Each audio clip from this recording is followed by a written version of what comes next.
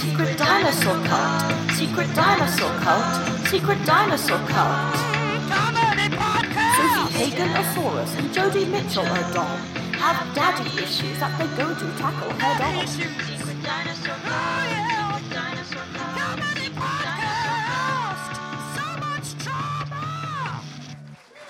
You are listening to Secret Dinosaur Cult, a comedy podcast in which we try to figure out who we are through the medium of dinosaurs. I'm Sophie Hagen, and this is Jodie Mitchell. We got our pal Harriet Brain to do the jingle, and right? Sorry, we actually all went to university together. That's how we know Harriet. Yeah, University of Edinburgh. Hate myself. Do you say us too? We'll talk about it later. We'll do this processing first, all this trauma, and then the middle class guilt later. How have you been? I've been good. I mean, I feel so. Sophie and I were supposed to go and see The Meg together. Yeah, someone did. In my defense, you had been... In my defense... We'll edit that out. In my defense, you had been a bit flaky. That's true. When it comes to answering messages. That's and true. I really wanted to see it.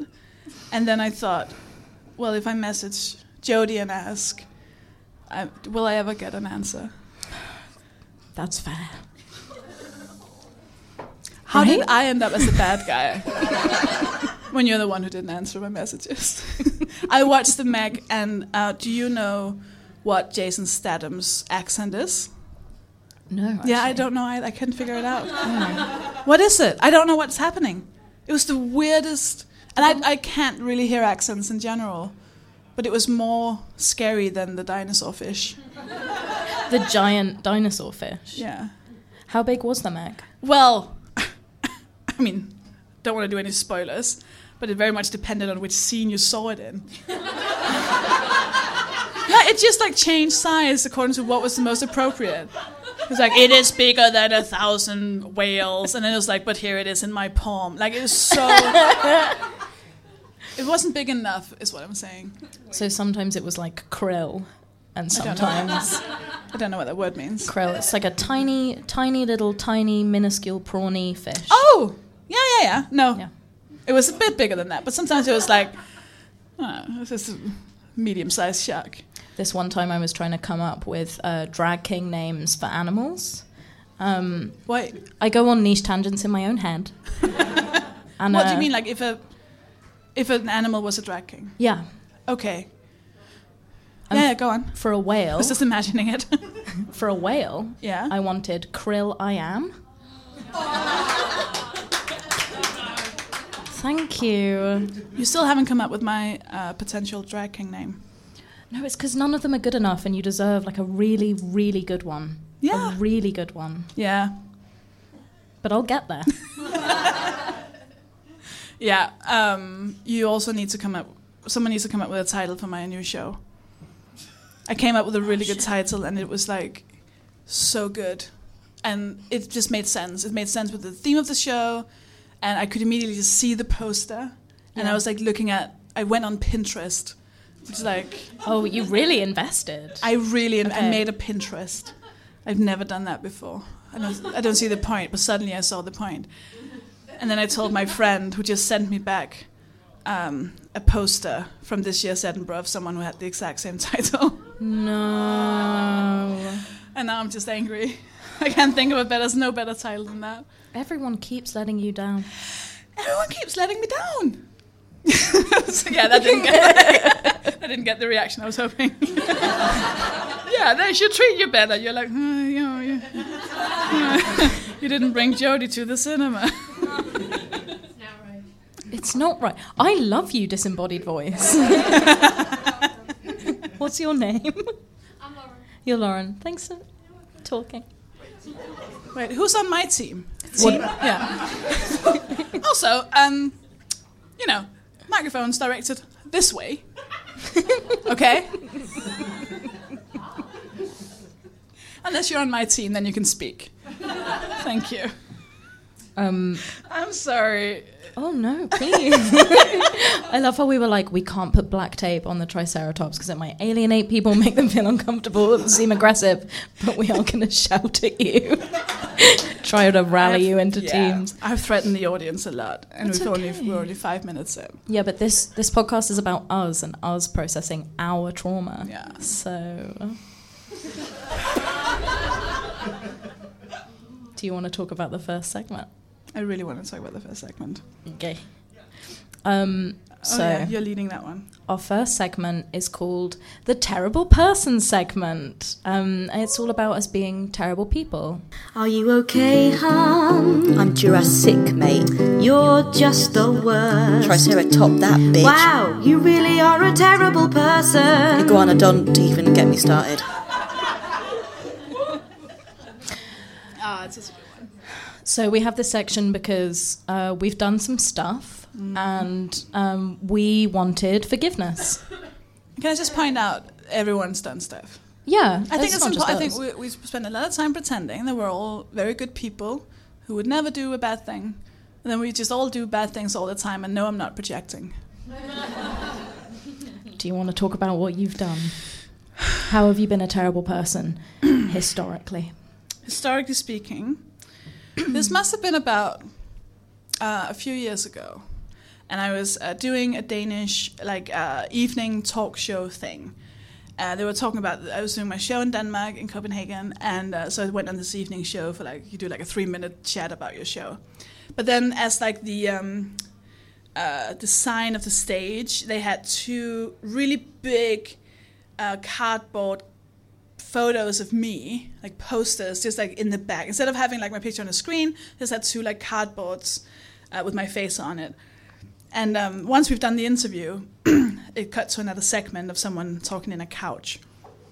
And they said to me, hey, if you want the cardboard photos of you, you can take them. And I was like,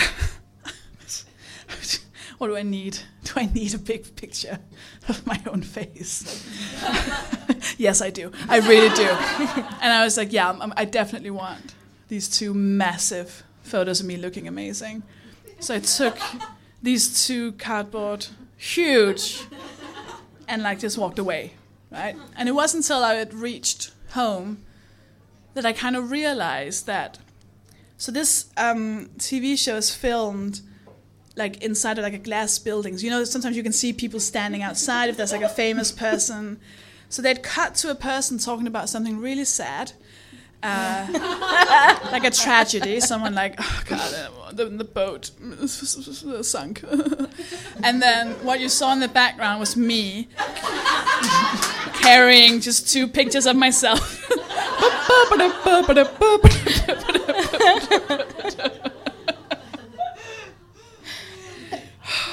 And then I couldn't figure out what to do with them. So I just left them in my hotel room. I hope they're now being used as art. As they should be. As they should be. And I feel kind of guilty about that. I feel kind of shitty. Do you feel better having talked about it? Yes, but I could use some forgiveness. Well, I forgive you. And now you will need to forgive Sophie. Thank you. That does feel so much better. Yeah. Jodie, what have you done that made you a terrible person? I didn't realise that people I'd been at university with would be here. I had a really, really lovely flatmate while I was at university. And... Are they in the room right now? No, thankfully. But I feel like her eyes are closer somehow. She was lovely. She also didn't like weird stuff.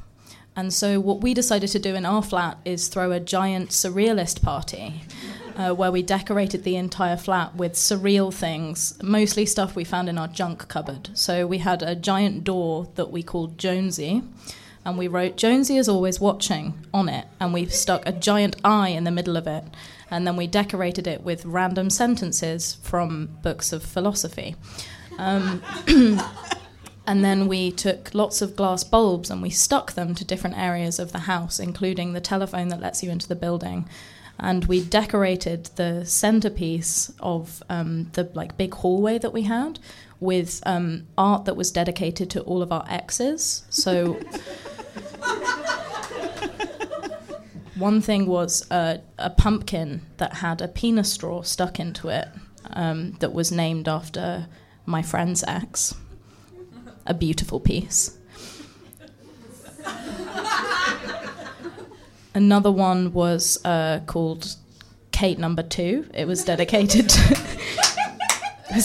to my ex, and it had tiny paper speech bubbles coming out of the head that said things that she should have said, like, "I won't leave you" and "I love you."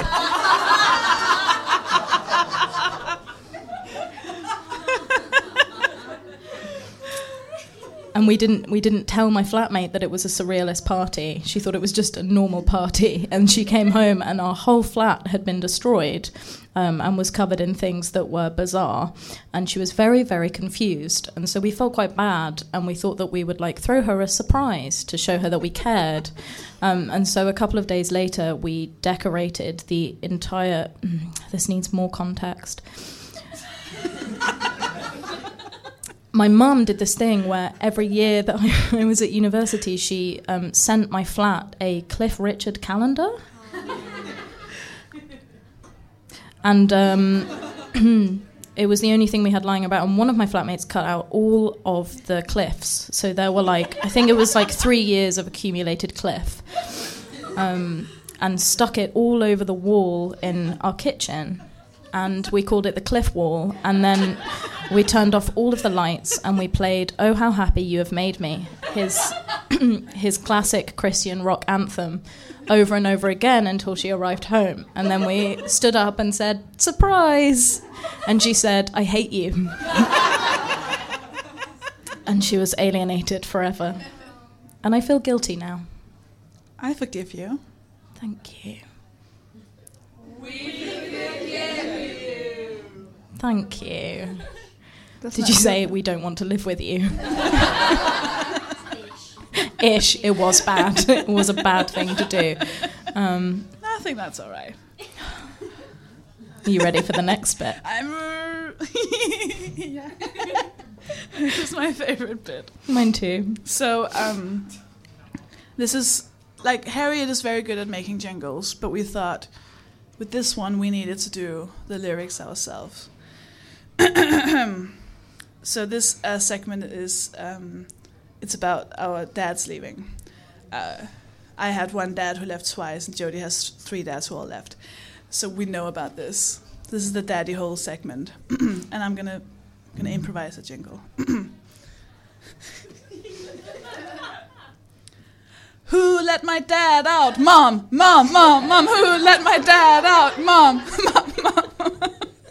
Who let my dad out? Society's lower expectations for men.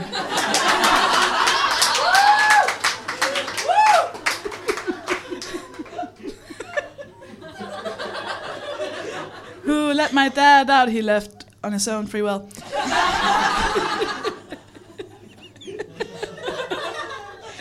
I never want us to get rid of the improvised jingle bit. I never want us to. So how did you try to fill your daddy hole this week? What I did was I went through all of my receipts and I threw out all of the ones I didn't need anymore, and I rearranged them according to the date that I received them on. And did it work? Did he come back? No.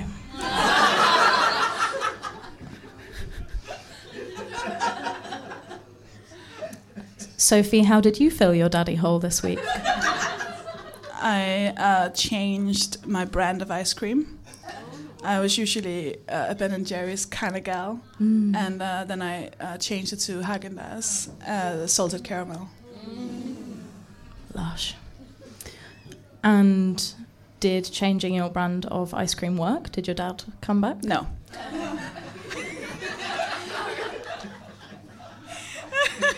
So that's that bit.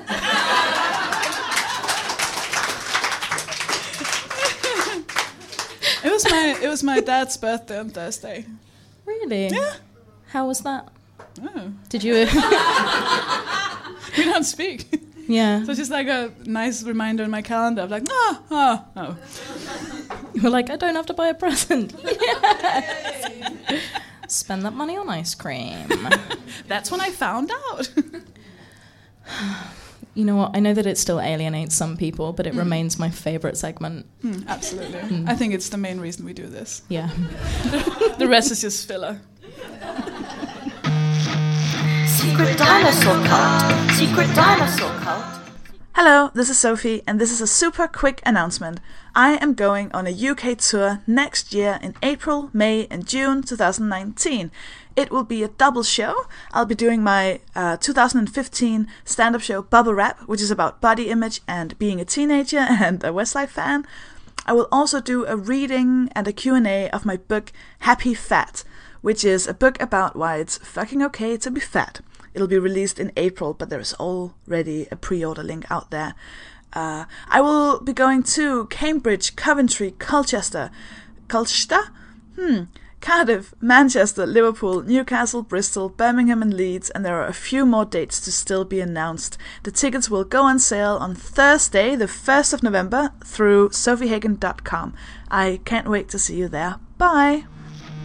Secret dinosaur cult. Secret dinosaur cult. Secret dinosaur cult. So it's now time for us to present the dinosaur. I know. It's time to introduce the dinosaur. Which dinosaur? The dinosaur. Yeah, but which one? The one which we will project all our issues on. Oh, that dinosaur. I'm so excited about this, Jodie. Yeah, I know. I'm excited to hear about your dinosaur. I'm excited to tell you about my dinosaur. Okay. This dinosaur is actually one of my favourite dinosaurs of all time. Are you ready? I'm so ready. Okay. So the dinosaur that I've chosen for this week, because we take turns choosing dinosaurs, I know, we're equal, is called Oviraptor. But it's not just called Oviraptor, it's called Oviraptor Velociraptops. Funky. Let's double up on raptor. I know. All right. I know. I'm into it. I know, it is double up on raptor. It literally means egg plunderer, lover of ceratopsians. Lover of ceratopsians. Mm-hmm. Why is it called that, I hear you ask? Very good question, Sophie. So Oviraptor was discovered in quite a weird way. In 1923, the first Oviraptor was found, but it was found right next to a nest of Protoceratops eggs. What? I know. Protoceratops is one of my least favourite dinosaurs. Yes, it's kind of like a shit Triceratops. So it's Triceratops, but before more evolution had happened. So it's like Triceratops, but without any of the horns. And it's kind of small. It's kind of boring. Exactly. We're not interested. So let's fast forward a few years. Oviraptor has been named an egg eater because it was found next to this nest. And the person that found it was like, what makes sense? I think that Oviraptor was trying to break into the nest. I think it was trying to eat all of these eggs and have a delicious dinner for itself. Wrong. That isn't what was happening. Actually, it was a nest of Oviraptor's own eggs. I know. Shocking. So Oviraptor is a pretty big dinosaur. It's like 8 feet long. It's 75 pounds. Oviraptor's a big guy. He's got a pretty cool frill on his head. Very large, what do you call them? Eyes? Yeah, large eyes. That's the one. And it has a toothless beak, which is why they thought it was trying to break into all of the eggs, because it would make sense. It's a pretty good tool for egg breaking. But actually, about 300 kilometers away in 1994, the year I was born. I know. You can tell that I brought my friends today. They discovered an oviraptor nest, and they found an egg that like an oviraptor had partially hatched from that had been preserved, and they realized these eggs were the same as the eggs that were in what they thought was the Protoceratops nest. Dun dun dun dun. They'd been wrong the whole time. This poor oviraptor was just trying to look after its own nest, wasn't trying to steal eggs. And for that crime, it's been named a lover of ceratopsians? Shocking. So actually, it ate mollusks. Okay, not eggs. Mollusks. A sea egg, if you will. But Protoceratops has caused a lot of issues. It was found, there was a separate site where they found a Protoceratops and a raptor, like, fighting. And they'd, like, died in this deadly embrace. But then they discovered that wasn't what had happened. Basically, Protoceratops has really disrupted the sort of dinosaur findings to the extent that I saw in our list of dinosaurs that you had written that Oviraptor was an eater of eggs. So, I mean, Protoceratops has even got to Sophie. God, I feel so ashamed. Oh, thank you. Thank you. You won't get this. You've been pardoned. As you can imagine, the kind of infighting that's happened between paleontologists over Oviraptor is pretty intense. Paleontologists. Mm. They're in a way better than dinosaurs. Yeah. Because they get to speak, and I don't know how much you know about paleontologists, but they're you think they're like these gentle, just like nerdy science people. They're so fucking angry. They're so angry. I found an article called "Wanna See Jurassic World? Don't go with a paleontologist." And then it's just an angry paleontologist who's like, "It didn't have hips like that." Fuck you, Hollywood! Like, it's so good. They're so angry. They are. Even the article that I found about Oviraptor on like a legit site was called "Oviraptor wasn't an egg eater, comma, okay? Question mark? Such aggression. Such aggression. I love them so much. It's amazing. We're thinking of having a Ross Geller corner of shame. Yeah, to put paleontologists in. He is the worst. Ross Geller's the worst. He's the worst. And actually, as we've discovered through our research, quite a good representation of what paleontologists are like. Yeah. So, So they must have been pretty angry when they realized they'd misnamed. They were very angry. Oviraptor. And there's a lot of very specific anger on Oviraptor's behalf about the fact that it has Velociraptops as it's the sort of second part of its name. A lot of people see it as unjust that it was labelled as a lover of ceratopsians because, of course, it wasn't. Just loves mollusks. And so this made me think about enemies because of all the hatred. Yeah. Because it's rightful to assume that the Oviraptor and the... What was the other one? The Protoceratops. Yeah, they would be enemies. Absolutely. Protoceratops completely fucked over the naming process for Oviraptor. Yeah. Branded it for life. Yeah. Or all eternity. Longer than life. Yeah. Because like dinosaurs were like thousands of years ago. They were so long ago, you guys. In fact, Oviraptor is from 75 million years ago. What? I know. Late Cretaceous. That's what I'm talking about. We'll end up knowing all of these things. We'll end up being really good at dinosaur stuff. Do you think then we'll become part of the problem? Yeah. And we'll have to be put in the Ross Geller corner? My favorite thing is once this gets out on iTunes, and like you can actually, once this becomes like for the people listening to it right now, this will already have happened. The people in the room, this isn't a thing yet. I want us to get hate mail from paleontologists who are furious about what we're saying. Yeah. I'm okay with that. Do you think we should slip in incorrect information? Yes. Okay, well then, Oviraptor loved oysters.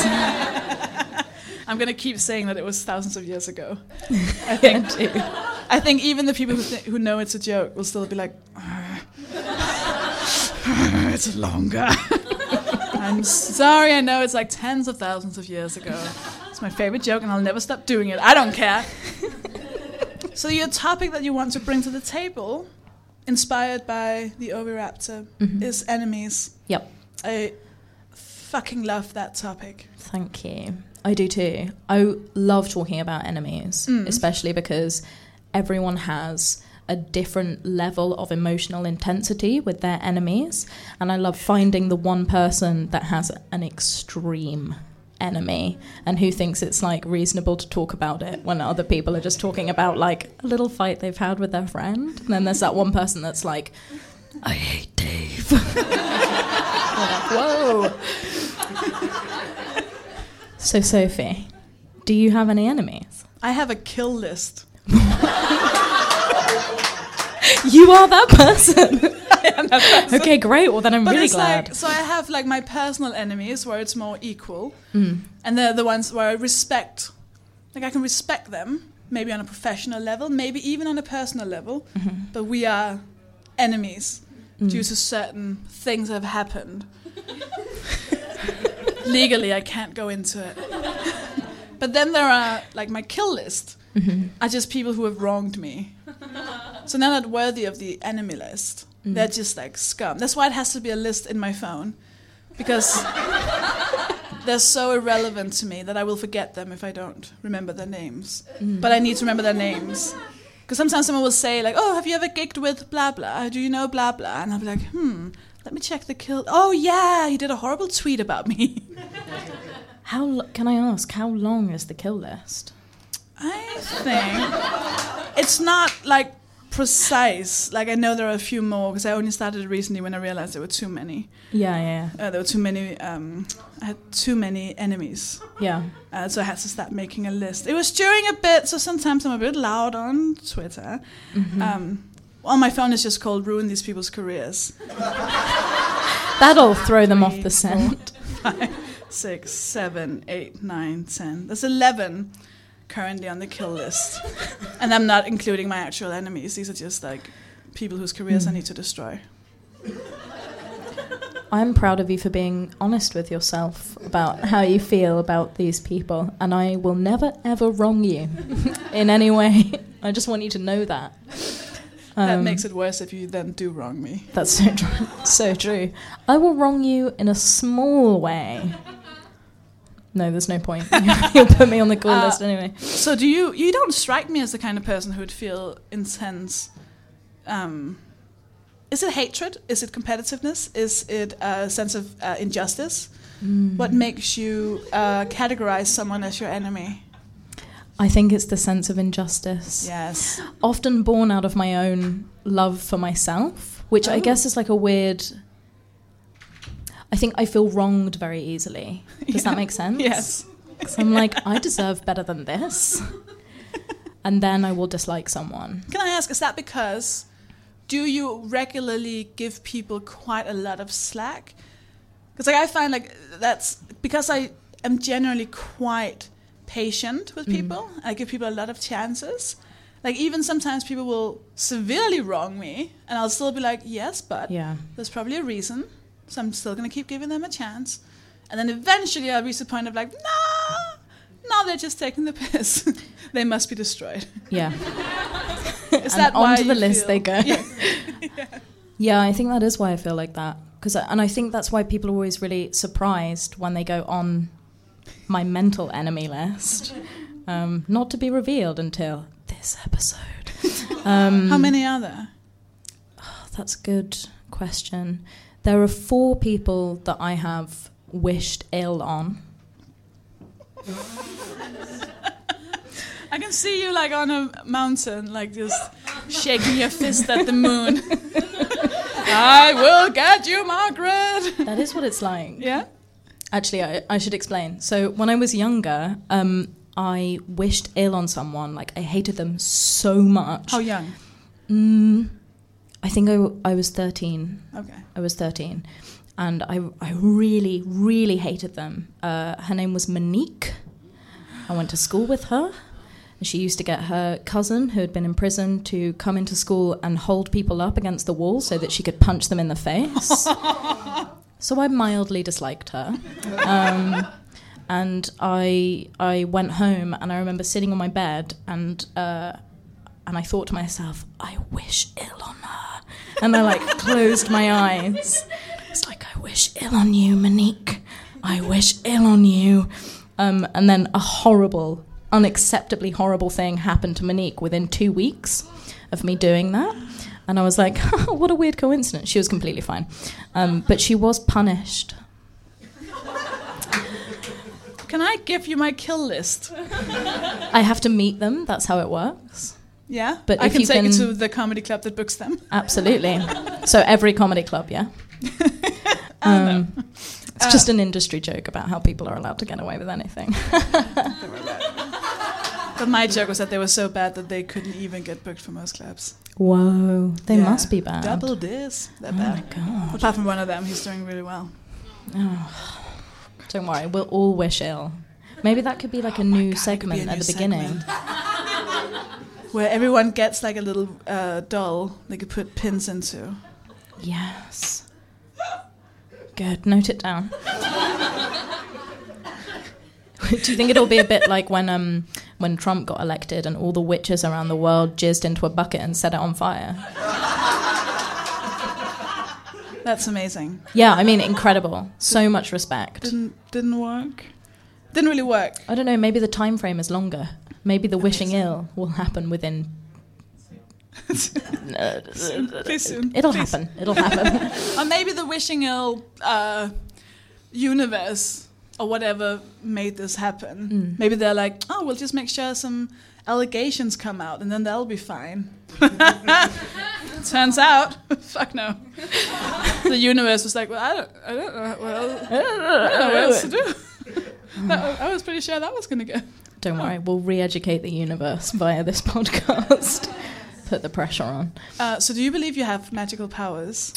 Okay, so full disclosure, I did wish ill another 3 times, and every single time something really bad happened within 2 weeks. Can I ask about the third time that you made the decision to do it again after you'd already done it twice and it had worked? Yeah.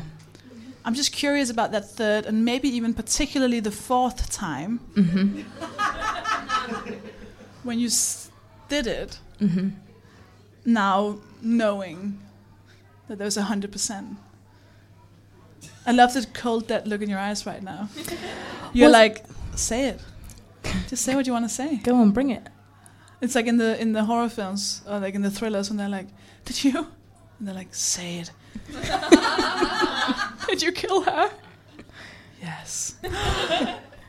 Cutscene. You knew it. You knew it was going to happen, and you...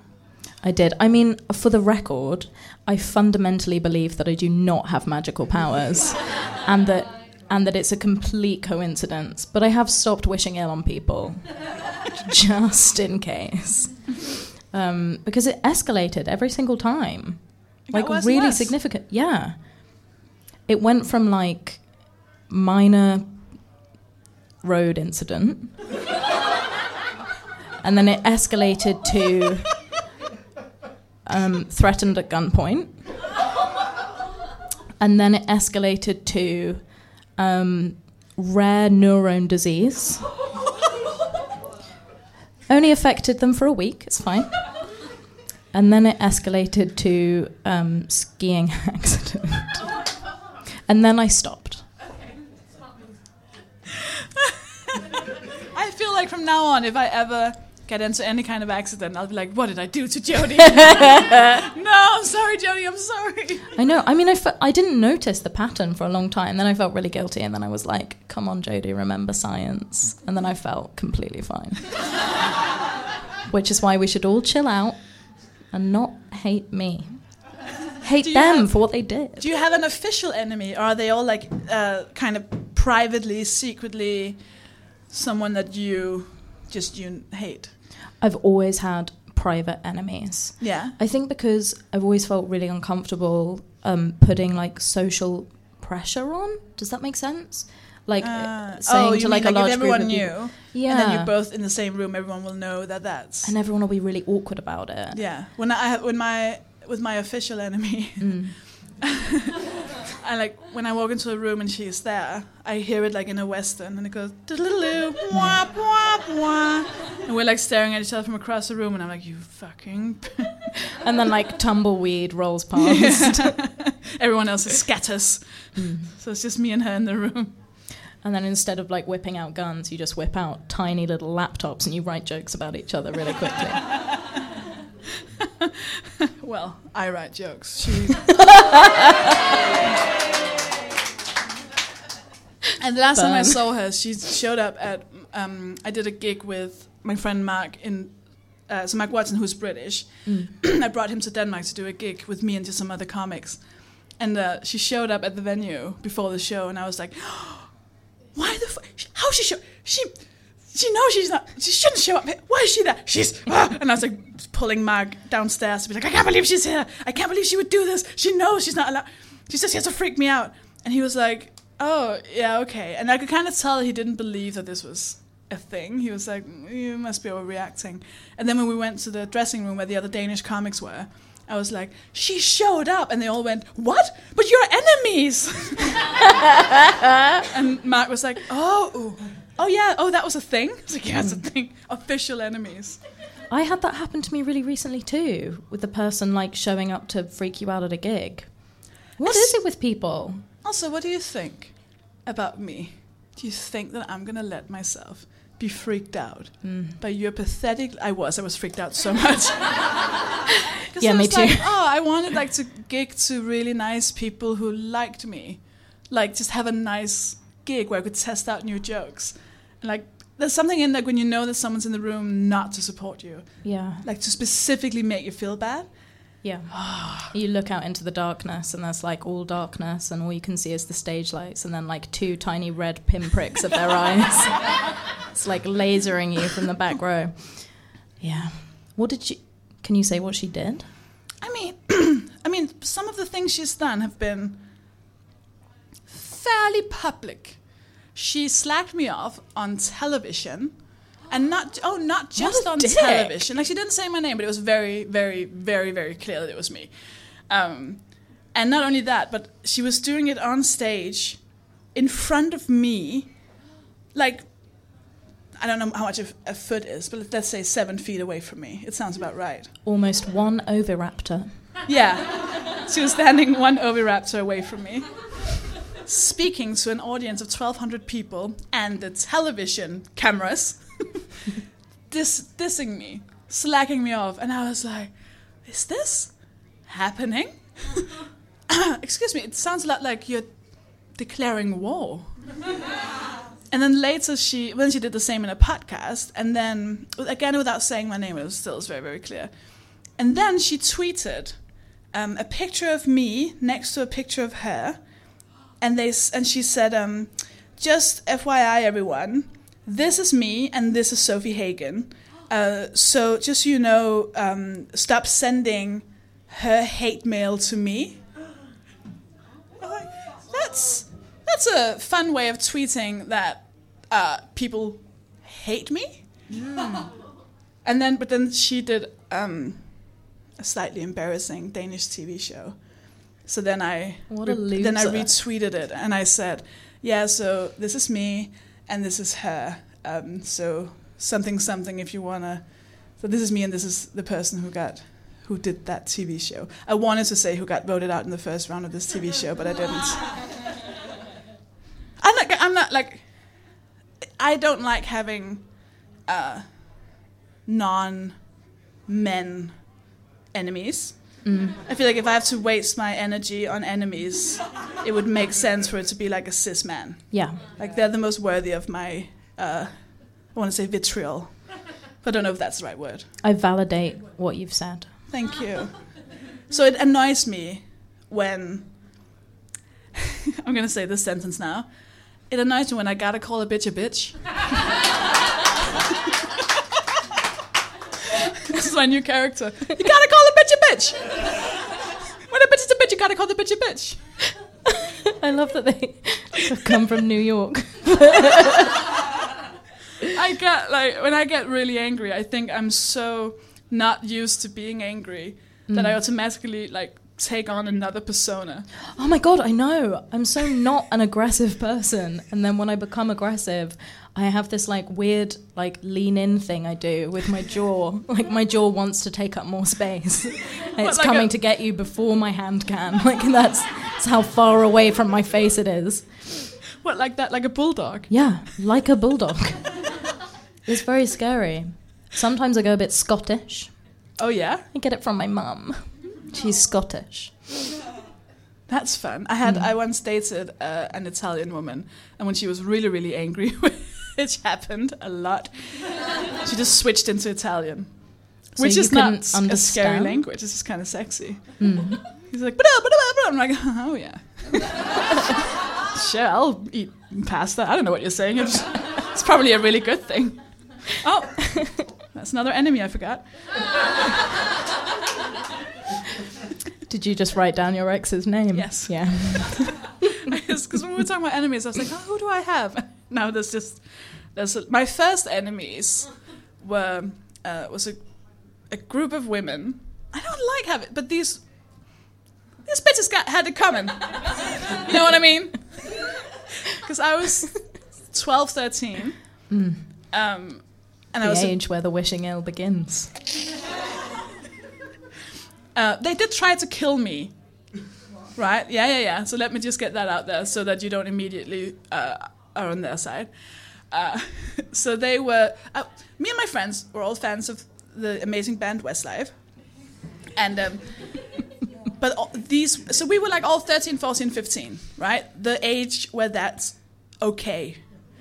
These women were like in their, 30s or 40s.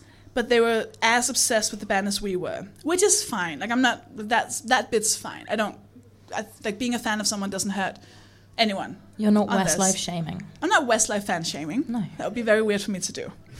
Because now I'm that age myself, and this is kind of great. But they had a car, right? So they had, not just had a car, but they managed to make an online web magazine so that they could get a press pass so that they could go and meet them. So, and also they had the car so they could chase them from like the hotel to the airport to the venue and back and forth, where we had to get cabs. We couldn't afford the cabs. And also we couldn't get a press thing because people could tell we were young.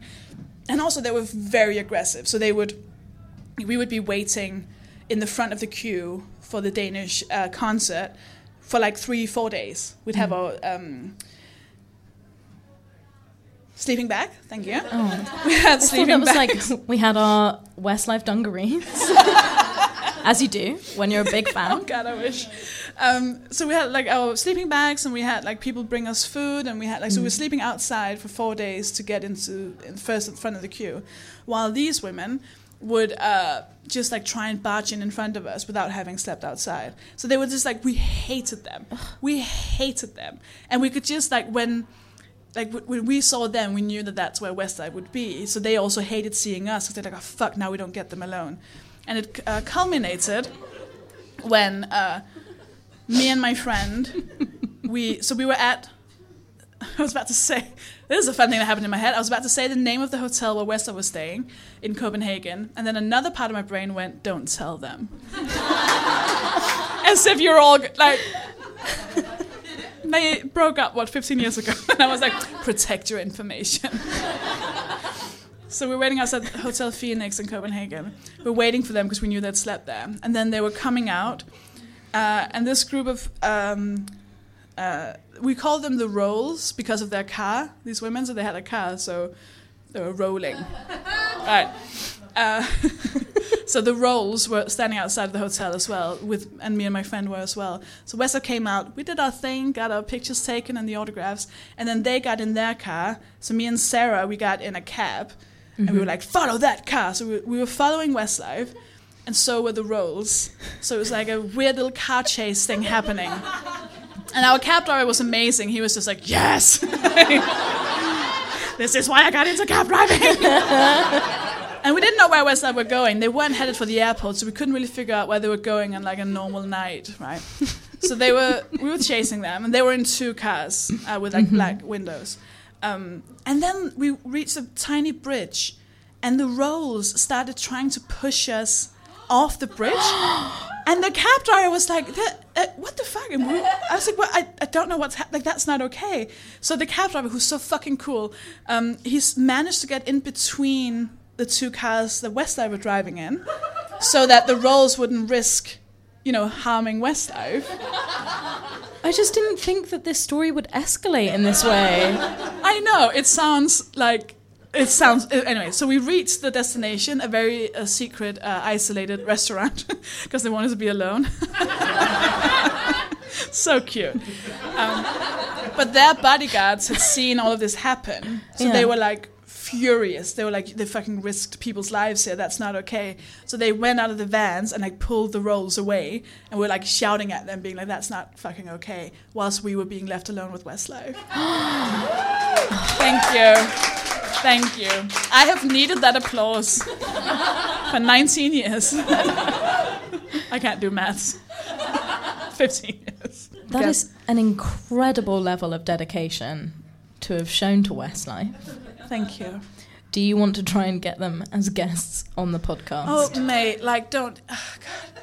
You have no idea how much I've tried to get Westlife on various podcasts. And it's just not happening. I did a whole show... I've mentioned them in 2 full shows, right? Can I just say, and she's not my enemy, but a part of me makes this. So Rose Matafeo did one show where she mentioned what's he from? Some band. Oh, yeah. But Franz Ferdinand. Yeah. I think. The lead singer of that. He came to like her last show in Edinburgh. Yeah, now the Brian close. Yeah. has known about my shows for 3.5 years. He's not been to a single one. I'm really sorry. So they're probably not going to be guests on this fucking podcast. Sorry. Unless maybe everyone should tweet at Brian McFadden, that's with an I, at Kian Egan, at Mark Feely. See, Nicky is cool. He's very sweet. Are you saying that you would you turn down Nicky if he tried to come on the show? No, I'm saying I've tried, and now he's scared of me. Oh. Didn't Brian ask you to stop asking your fans? Listen, this is...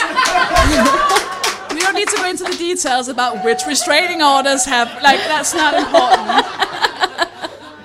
He didn't ask me to stop asking people to tweet. He just mentioned that they did it a lot.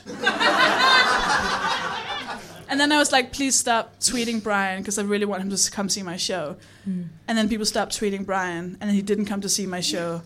So now people need to start tweeting Brian again. Sorry?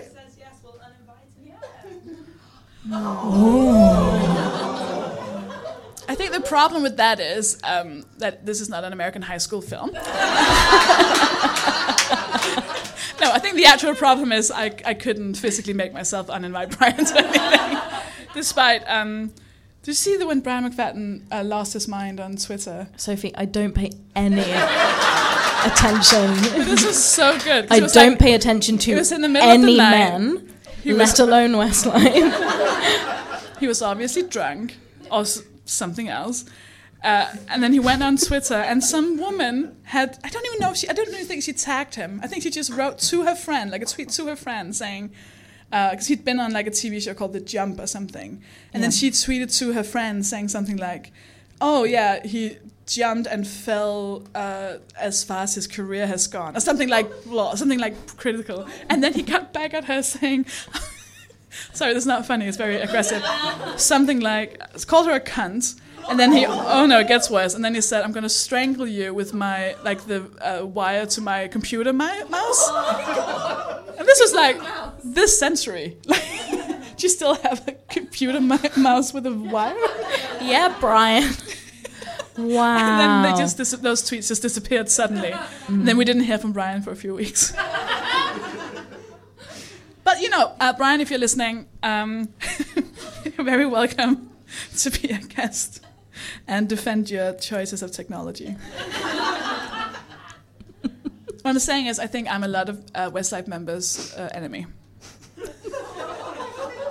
I think they all wish that I didn't have a public platform to speak from. I listened to this whole anecdote about how you were almost killed by the rolls, and I was so focused on how horrible the rolls were that I forgot how weird it is that you chased Westlife in a cab. Listen, let's not talk about Westlife all night. They were my first enemies. Well, thank you for telling me about them. So you have enemies. I think I get, like, especially if I've been nice to someone and then they turn around, I get really, I want to say the word indignant. Indignant? Does that mean what I think it does? Does that make sense? Yeah, like, it makes sense. Yeah. Kind of thing. Yeah, okay. I get indignant. I'll let it all at that. When someone's... I'm going to make that sound like I know that word. It's like if I've been very nice to someone and then they are mean to me, then I feel very indignant. If you don't know that word, you can look it up. I remember that there was a young girl at a party, and I talked to her. I think she must have been like 18, and I talked to her because I was like, oh, she's very young, and everyone here is quite, they're like a lot older than her, and she seems kind of frail. Like, I think I could sense some of my own like teenage insecurity in her. So I was like, right, I'll talk to this girl and just make sure she's okay. And I was talking to her and really trying to be like super understanding and like, oh, do you know how to get home? And she had a bit of an attitude. And I was like, that's fine. She's a teenager. And then like four of us were just kind of talking. She was part of that group. And I said as a joke to someone something about horoscopes. I was just like jokingly saying, oh, you're such a Scorpio or something, as part of a joke. And then she went, horoscopes? How old are you? And I was like, all right, bitch. I still think about that once a week. Classic. I'm so angry about that. I was being so nice. It's a classic Leo thing to do, to just... Am I right? I am. What a dick. I think I have the same thing where when I've been very nice to people and they're incredibly rude, I'm so much more angry than I would have been if I hadn't made the effort. And because I forgive people so much, I think I also have that thing where people are really shocked when they do become my enemy because they've had so many chances up until that point, and then they don't understand that they're now my enemy. This makes me so excited. I love the idea of like, oh, they thought they could walk all over you. But what they don't realise is I've attached an arbitrary linguistical label to them, and they're now my enemy, and they'll have to deal with that when they realise. I want to ask you the final question. Do you hold grudges then? Like, can your enemies ever become unenemied? If you don't know what that means, you can look it up on my blog. I have just last week been sent a message on Facebook by someone that I've had a grudge against for 7 years. Wow. I know. And? Well, I'm thinking of maybe forgiving her because she may have changed. You know this person. Is the whole audience your friends? It's all my friends. This is an intervention. Actually, Sophie, I know this is weird for you, but people are here for me. How does that feel?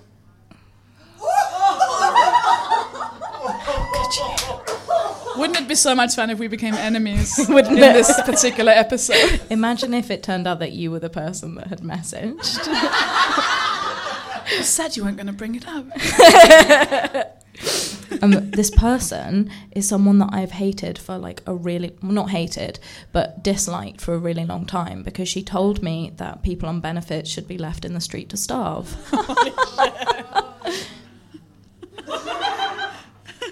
Which is a personal barrier to friendship for me because it's so bad. Yeah, she told me this, knowing full well that my family were on benefits. And when I pointed this out, she was like, oh, yeah. I know. Sometimes you gotta call a bitch a bitch. That's now a new segment. When did this... Why is our podcast a sitcom from the 90s? What have you done? No, I'm into it. It should be a segment. It should absolutely be a segment. I think Harriet would love to do that jingle. She'd be so good at... Okay, contact Harriet and write it down. Yeah, I don't know. So you might... Did she, in the email or in the message, say...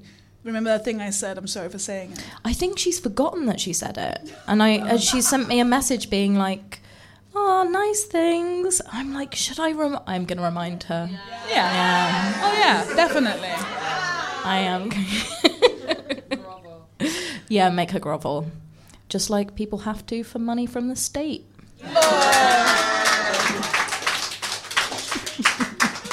Listen to you, you little bunch of liberals. You.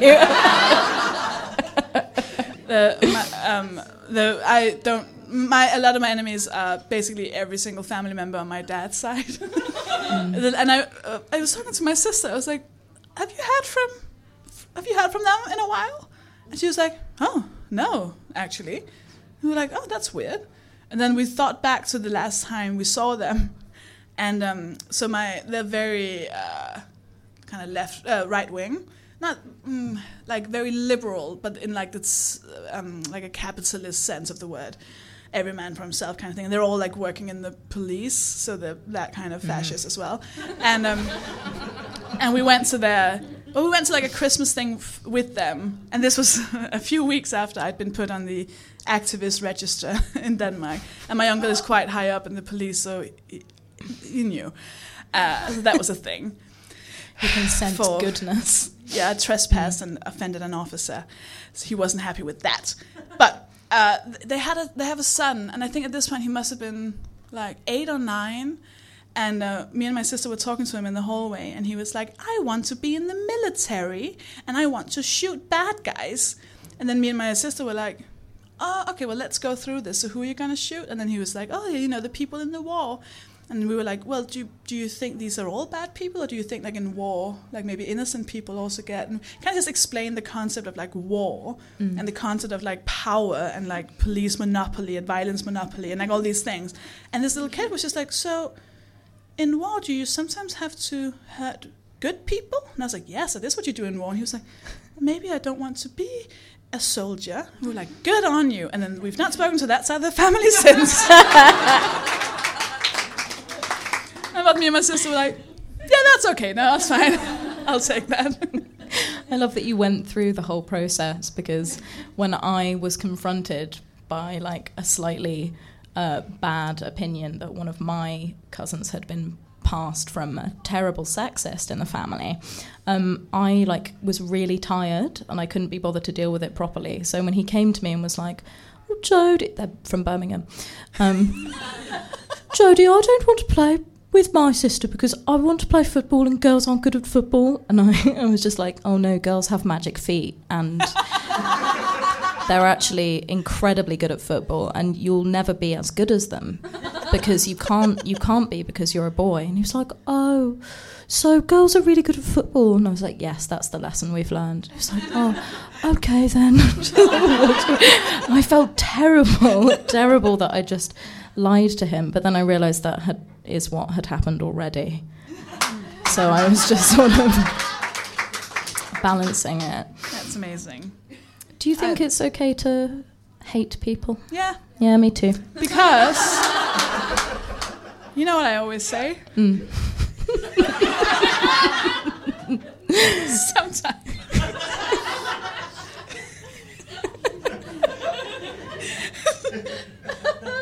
Sometimes, Jodie. Yeah? Just gotta call a bitch a bitch. Amen. Let's move on. Would you like to read, now that we've learned an important moral lesson as a group, would you like to read the bedtime story? I would love to read the bedtime story. This segment of the podcast is a tribute. We in no way make fun of it. We don't laugh at it. We laugh with it because it's a beautiful, beautiful thing. Now, when we started doing this podcast, we learned very quickly from a Google search that we don't need to explain that there are people out there who are incredibly turned on by dinosaurs. There is a whole subcategory of erotica which is about dinosaurs having sex with humans. And it's a huge category on Amazon. It is beautiful. And we want to read you some of it in each episode. Now, in this one, I couldn't find... Now, I read all of this. And I couldn't find an appropriate segment. So I'll start by... So this one is called... I'm going to try and pronounce this word. This is called Done by the Deinonychus, right? Deinonychus, I believe, is basically the name of what we've seen in Jurassic Park being the Velociraptor. That's actually, I believe, a Deinonychus. Okay, so this is called Done by the Deinonychus, and it's by Verity Vixen. Okay, Great. I'll read you the blurb and then I'll explain. So this is the thing is, this is book 3. Okay, so I know we should have done the first and the second, but that just didn't happen because this is good enough. You can still follow it, even if you haven't read the first and the second, because they sum up the first 2 in the first sentence. Pumped by a pterodactyl and pounded by a plesiosaurus. That's the first 2 books, I imagine. 27-year-old champion rock climber Diana Donaldson has gotten way more dinosaur than she bargained for in Dino Valley. When she returns to headquarters, she finds the handsome Professor Tomlin waiting and ready for her. But something else is also ready for her in Dino Valley. A group of very curious Deinonychuses who intend to initiate her into the pack. Can Diana handle 4 dinosaurs at the same time? This book features dinosaur love and is intended for mature audiences. It is part of a 3-book series. Author's note: if you're looking for a book with a deep backstory and strong world building, this probably isn't the book for you. However, if you want to read about a spunky girl meeting every which way with an array of reptilian beasts, you've come to the right place. So I read this, and the kind of it's very interesting. So the storyline is that her job is to go out and have sex with the dinosaurs in order to steal their eggs for science, right? So in this one, she's been out there, she's fucked the Deinonychus, and she's taken the eggs, and then this professor, Professor Tomlin, is this really hot guy. Wait, so she's taken the eggs? Yeah. So it's lesbian erotica? No. Okay, cool. Are you saying that fathers can't look after their own eggs? Oh, absolutely not. I just know that it's less common in dinosaur culture. But listen, if we get into the actual facts, we're going to have to bring up that You're most right. dinosaurs Why am I... Yeah. don't have penises. That's true. They have those... They have the the two... I two... forget the name, but there's 2 holes that kind of go together. Yeah. Yeah. Like 2 straws that just... Yeah. That is what... It's amazing. Yeah, but we don't want to spoil... So let's... Also, humans and dinosaurs didn't live at the same time. But that's a whole other... it is so... I mean... Christian Science is just too much it's for just Sophie better, to handle. but She it is refuses to sexier. accept. It's that. sexier. Yeah. So she steals the eggs, and then she comes back, and then he examines. He's really hot. He thinks it's really hot that she's fucked this Deinonychus. So he then fucks her. She wants to. So they have sex, which is weird. Like human sex in a dinosaur porn. What did I come here for? Not that. And then. So then he takes her into this room and he's like, right, are you ready to do a bigger dinosaur? Because you're really good at it. You can get more money if you do like a huge dinosaur. And she's like, yeah, I could use the money. So they're discussing this and then suddenly there's like an alarm. Like, and they're like, oh my God, there's 4 Deinonychus. And they're like coming in to this area and they're breaking down the walls. What do they want? Sorry, I'm laughing because when you said suddenly there's in my head I saw a mental image of a Deinonychus trying to knock on a door with tiny claws. But please continue. I'm sorry. These aren't polite. They're breaking down the fucking fence, right? So they're all like, what do they want? What do they want? We know what they want. And then he's like, right, they're gonna do bad things to you, So we need to. So what they do to make her fuck the dinosaurs is they give her some dinosaur pheromone. So they're gonna. So he starts like putting pheromone on her. He's like, "There's gonna be a hell of a ride, so you better like show them that you want You this." smell nice. Okay. And then they come in and they find her, and then this professor's hiding in a cupboard watching these 4 dinosaurs have sex with her. And she's super into it. Like, she's super, super into it. And then they just, like, leave. Sweet. And that's it. So let's go through some of the Amazon reviews. Tammy, 5 out of 5 stars. Wow. It's a high score. I absolutely love this book. This is so erotic. I give this book an A+++ for such creativity. It's a major turn on.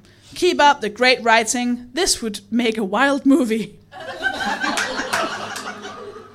But there are very few movies about this genre. Yeah. Anyway. And then the only other one was a 3 out of 5 with the title, She Did What? And this reviewer is, indignant. I'm glad none of this happened in Jurassic Park. This story is funny and creative, but the main character is a straight-up freak. Yeah. I really wish we'd caught that in a microphone. Someone said it's probably written by a paleontologist. I think a paleontologist would be like, well, actually, dinosaurs don't have penis. Well, actually, you know what a paleontologist would say? Oh, so was it a woman, velociraptor? Because the eggs, the thing you said. I'm dissing you by calling you a paleontologist. How dare you call me a paleontologist when you know that I am a mere paleontology enthusiast? Right, do you want to include them into our circle? Yeah, so you've attended a cult meeting now. Thank you for coming. Yeah. You've been joyous, which means that you now get to learn about the secret cult greeting. So the way this works is that whenever you see me or Sophie just wandering around, you have to greet us using the official greeting. And the reason this happened is that Sophie got interviewed about dinosaurs, and she did a real great job. Thank you. Thank you. All the other comedians, when asked what their favourite dinosaur is, were able to use a name. But Sophie, as the incredible performer that she is, what did you do? So it was like Nish Kumar saying Triceratops, and someone else clever saying the blah blah blah, and then me going, and then back to another clever person saying. It's one of the most adorable clips I've ever seen on the internet. Definitely look it up. So if you see me or Sophie wandering around, then you can come up to us and go. And in response, because we have our side of the greeting too, so that it's, we're so getting involved. And so you kind of know that we accept your greeting. We then answer. We'll be like, whoa, what the fuck? What the fuck are you doing? Oh my god, that is so weird. Do you know that person? Can you call the police? Oh my god. Horrible. What the fuck was that about? Jesus Christ. Yeah, so. And that's how you'll know. And this has happened. It has happened several times now. So good.